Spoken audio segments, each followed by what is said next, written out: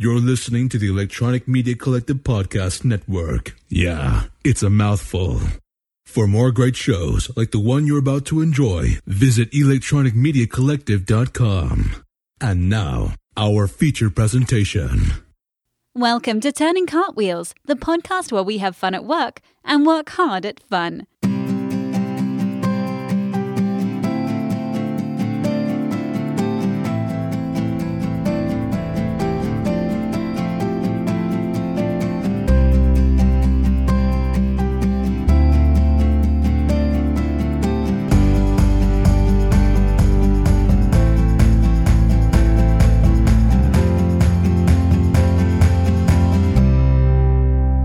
Here's your host, Jesse Kiefer. Hey everybody, you're listening to episode number 5 of the Turning Cartwheels podcast, and today's episode is brought to you by ZombieOaksComic.com. If you like zombies but you don't always want them scary, Zombie Oaks is the comic for you.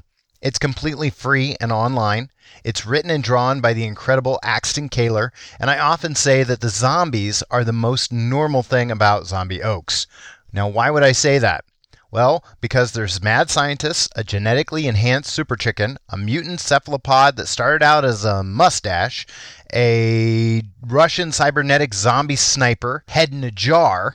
Yeah, that's all one thing. And a derpy Necronomicon, just for starters. Everything I just said will make so much more sense if you just head on over to ZombieOaksComic.com and just read it for yourself. You won't be sorry. This week I'm going to lead by talking about how fun is individualized. And later in the show, we're going to talk a little bit about how having a meditation practice is sometimes hard to explain to people. But before we get into that, I just wanted to go over a couple of things. First of all, I want to say thank you. Thank you to everybody who has left a review for the show. We only have a few starting out, but when I logged in this morning, we were in the number 16 slot for new and noteworthy in the hobbies category. It's a humble accomplishment, but it's still very cool. So thank you so much to anybody that's been able to download the show, and my utmost gratitude to anybody that's taken out the time to write a review, because they do make the show visible to more people. Also, before I forget, I wanted to mention that this weekend I was invited onto the Technology Geek podcast, which is hosted by the one and only Brandon Lapani. He's a brother-in-arms over at Electronic Media Collective Podcast Network. He had myself and Randy on, and we just had a blast. We had such a good time on this show. So thank you to Brandon for inviting me on, and you guys can check out that latest episode, which is up right now over at thetechnologygeek.org. Look for the episode posted on Valentine's Day entitled Nerd Night Tonight with guests Jesse and Randy. It's so much fun, which, as you know, is kind of what this podcast is all about. Fun. But fun is not the same for everyone. My wife and I were recently invited over to a murder mystery costume party. My wife was all over it. She wanted to get our costumes hammered out and was eagerly anticipating the party with our friends weeks in advance. She was already having fun, and we were just in the planning phase. Now, for me, trying on the costumes in advance was annoying. I had it on my calendar, and I had committed to going, and I call that a win.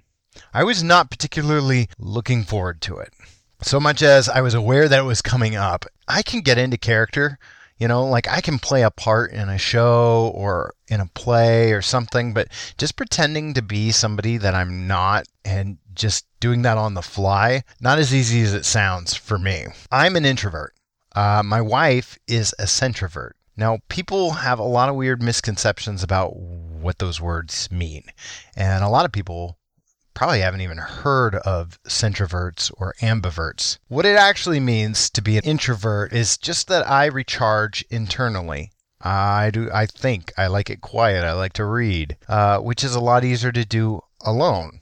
Extroverts, on the other hand, are more likely to recharge by letting off some steam with friends. My wife, being a centrovert, means that she can flip-flop. She loves going out, but sometimes she just can't even and needs her night in.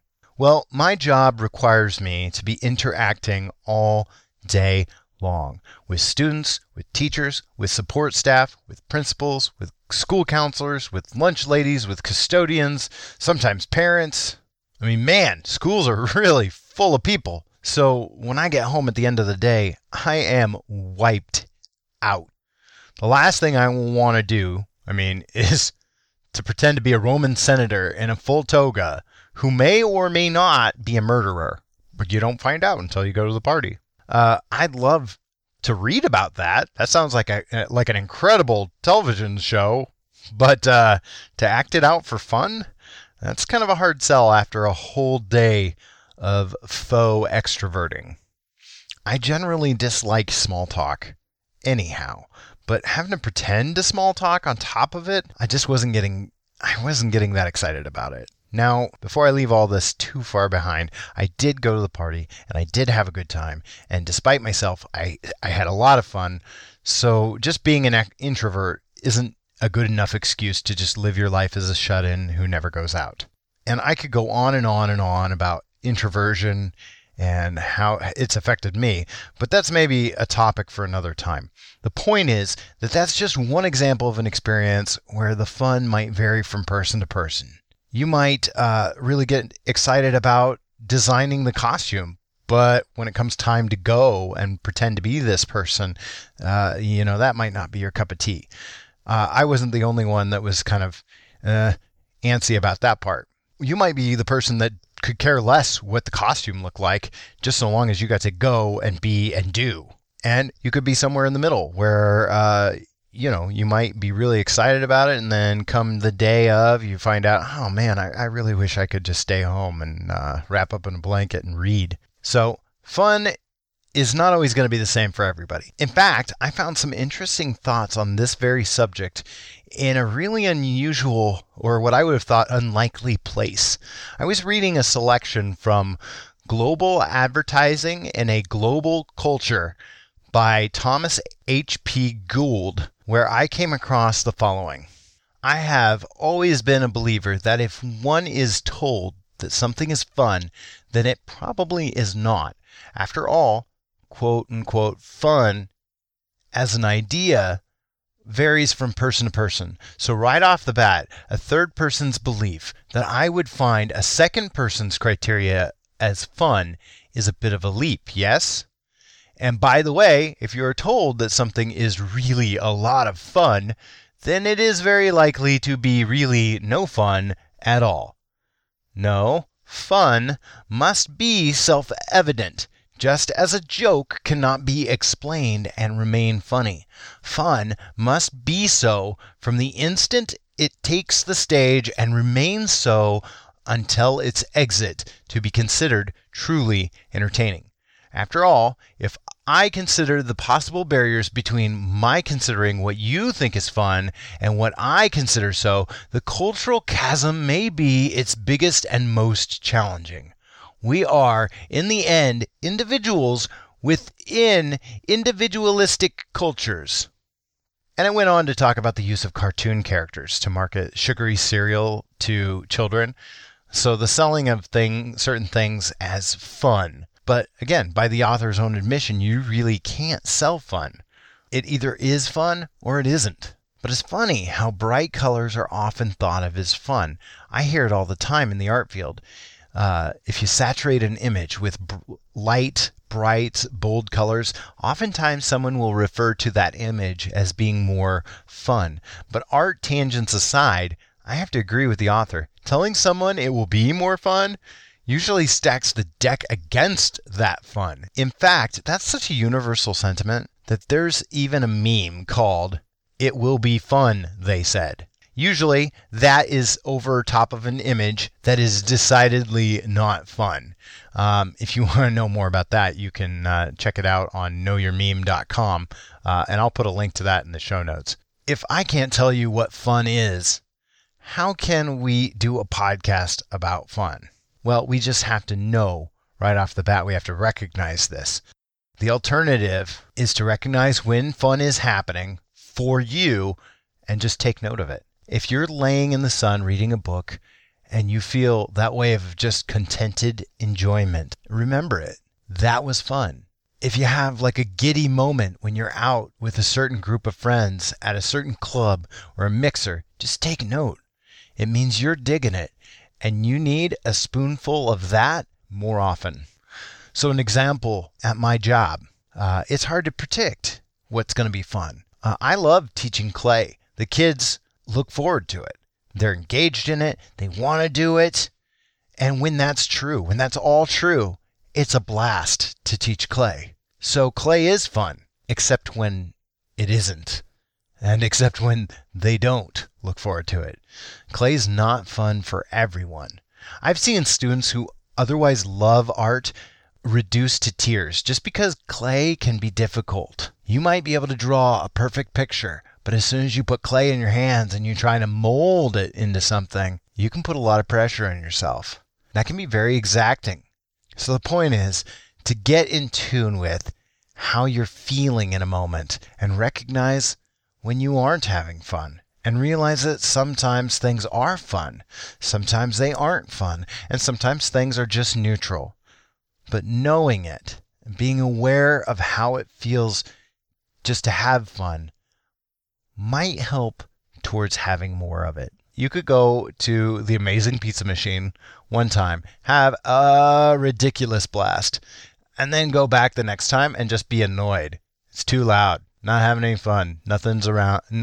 Nothing's open. Nothing I wanted to do was fun. And even the ones that were open, it's just not as fun the second time. You might not find that fun in the same place every time. You may have to get outside of your comfort zone to find a new, really fun activity. So the takeaway this week would be go out in a week, and when you really find yourself digging something, just take a moment to notice it and realize, hey, in that moment, I am having a good time, or I really did enjoy that. I wouldn't have thought that I would enjoy that. And try to figure out what it is about that moment that you so enjoyed. After the break, we're going to go back into airplane mode to talk about how your friends might not understand why you're so into this meditation thing.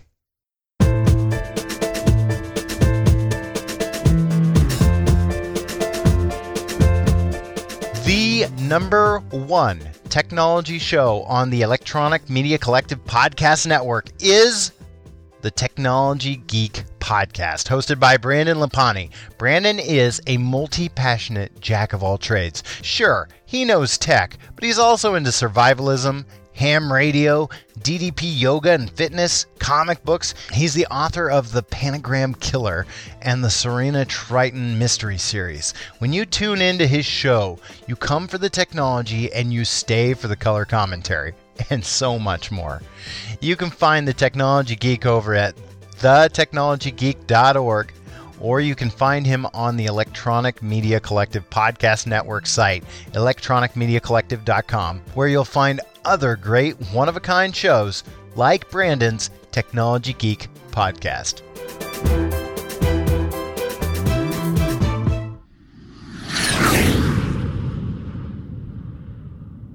Welcome back to airplane mode. So you know that frustrating conversation that you might have had from time to time with your significant other when you're trying to decide where you want to go out and where you want to eat tonight? Let's go to that Chinese place. No, I don't like Chinese. I don't feel like it tonight. Well, what do you feel like? Well, I don't know. Mexican? Burgers? Pizza? Subs? No, seriously, what do you want to eat? Yeah, it's a frustrating conversation. Thing is, I've noticed that being excited about a meditation practice is also very confusing to folks who are not meditating. It's like a happy-go-lucky version of that where should we eat conversation. Oh, cool, you're meditating. So, how do you do that? Well, there's really not one right way to do it. I mean, some people like to chant, some will stand up, some will sit in a chair, some will do a walking meditation, some will sit crisscross applesauce on the floor, some will focus on breathing, some will use visualization. Okay, well, then where's the best place to go meditate then? Well, that's really up to the person too. I mean, Some people prefer inside or outside or have a dedicated space. Well, isn't it like a spiritual experience? I mean, I'm a Christian. Well, it can be part of a spiritual belief. I mean, a lot of Buddhists meditate, but so do a lot of Christians, and so do people who are atheists. There are a lot of benefits to the practice, whether you're, practicing a religion or not. See where I'm going with this? It can be really wishy-washy as a conversation. It's like a upbeat non-answer to a serious question, and people don't particularly like wishy-washy answers. We eat wishy-washy answers for breakfast, especially in American politics. That's a whole nother story. If things are so up in the air, then why do it? Because there's so many reasons to take a break.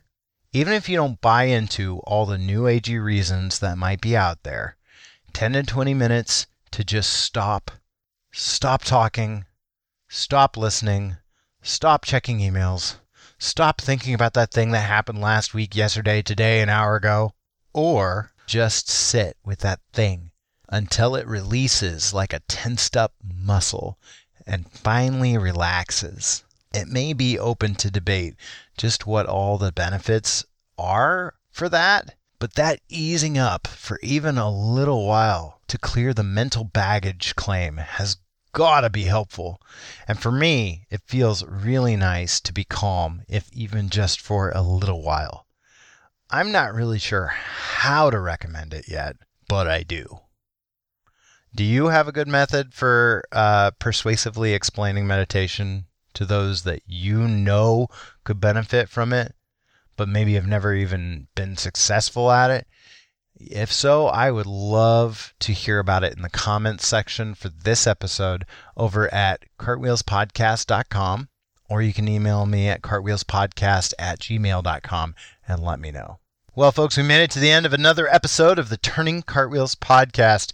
Remember, we're still in the early days of our iTunes launch, and you can really help the show by just writing us a positive review over at iTunes, by searching out the Turning Cartwheels podcast in the iTunes store. Your reviews will really help us to get the show out in front of more awesome people like you. And if you don't want to go through all of that, you can go to cartwheelspodcast.com. Over in the support or even subscribe sections, there are links that will take you directly into the iTunes store. And it's as easy as having an account and clicking how many stars. If you'd like to get in contact with the show, you can shoot me an email, or you can add your voice to the show by emailing an MP3 or by calling in to the Google voicemail at 402-512-1868. If you do, just remember to keep your language clean and keep it under or around 2 minutes. I'm excited to hear your story. I've been your host, Jesse Kiefer, and I want to thank you for listening. Until next time, have fun, or at least work at it.